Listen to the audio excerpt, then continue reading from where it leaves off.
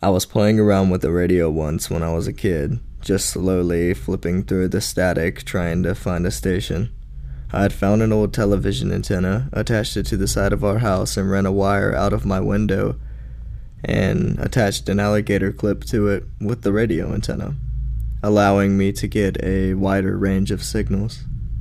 So I'm sitting there early in the morning, like 2 a.m., slowly sweeping frequencies, and suddenly I get to this station that's playing this very weird crackling sound. It sounded sort of like cracking knuckles or maybe Rice Krispies cereal, but with a fixed rhythmic pattern instead of being random.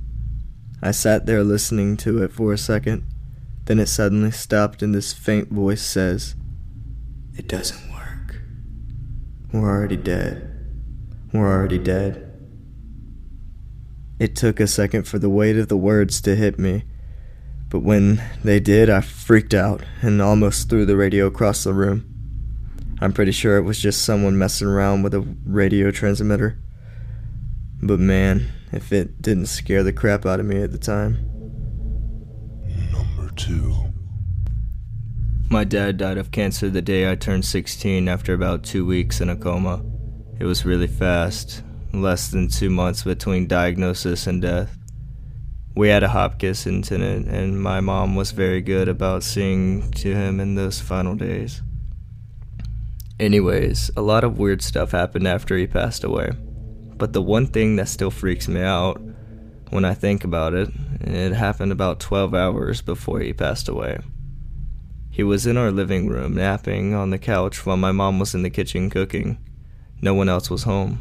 Suddenly, he jerked awake and was shouting for my mom in a very loud, agitated voice. Clearly angry with her. "Beverly, don't do that. Don't ever do that again." She ran into the room, alarmed, and asked what he was talking about. And he said, "Don't do that. Don't walk past me like that in that long black wig." Sometimes I think he saw death. Number 3. This was a few years ago on a night scuba dive. There were 8 of us in the group, including our dive master and his assistant. We just finished our dive and were gathered up in a circle ready to ascend and get out of the water when my dive master freezes. He takes his flashlight and, pointing it outside our circle of divers, he catches something circling us with the beam. Turns out it was a 12-foot long great white shark. At this point, half of the group are trying to keep the shark illuminated as it circles us, and remarkably, everyone stayed calm. The only things going through my mind was these 2 thoughts: don't look like a yummy, delicious, fatty seal, and that I hope I taste terrible. My dive master gets our attention and slowly puts his thumb up and then makes an upward motion. We all begin to ascend, and the shark kept with us until we were maybe 10 feet away from the surface. Then it turned off into the darkness and was gone. Number 4. My parents bought their first house back in 1972. It was a fixer-upper, but they decided to move in right away and fix things as time and money permitted. Within a few days of moving in, the new neighbors came over to introduce themselves. They also let my parents know that the previous owners had moved out after a nasty divorce. They had lost their baby from a disease, and their relationship went downhill from there. My parents were horrified, more so because they were newly pregnant and couldn't imagine going through such a thing. They eventually pretty much forgot about it all. Life went on. They were in love with their new life and their new house. In preparation for the baby, they decided to wallpaper the nursery. Now, my dad told my mom there was no need in wallpapering the inside of the closet, but she insisted. She was kneeling down, scraping off old paint inside of the closet, when her eyes fell upon something that made her blood turn to ice. Written in crayon at about eye level for a kindergartner in childish writing was, "I killed the baby." One of the scariest things I have ever heard was when I worked in retail. My store used to do layaway, and that was where I worked. Right by the layaway counter, we had 3 bathrooms.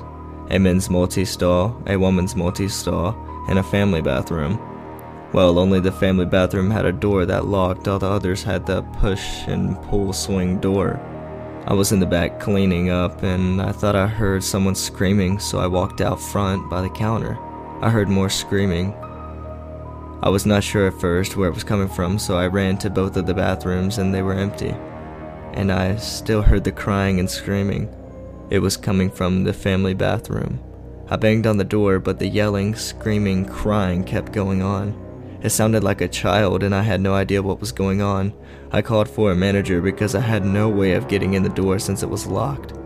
This whole time, there is still crying, screaming, and banging.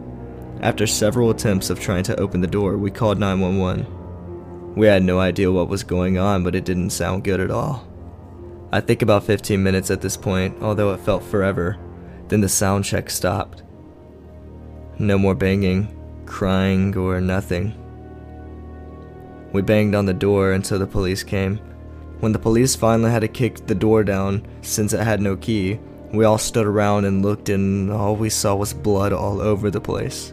We were not really sure what happened at first, but the police told us to back up, and that is when they pulled out a lady and a child. A bloody child, maybe 3. We all just stood there in shock. The child was not moving. We thought he was dead because of all of the blood. They took the lady away in handcuffs and the child to the hospital. We all had to give statements. Later, my manager told me what happened. She just snapped because he wouldn't stop crying, and she just had enough and did whatever she could to make him stop. The child did live. I was sure he was dead, but he wasn't. She had just knocked him out from hitting him so hard. This story is not scary in the ghost sense, but for that to happen right behind the door and not know what is going on or be able to help was pretty scary to me.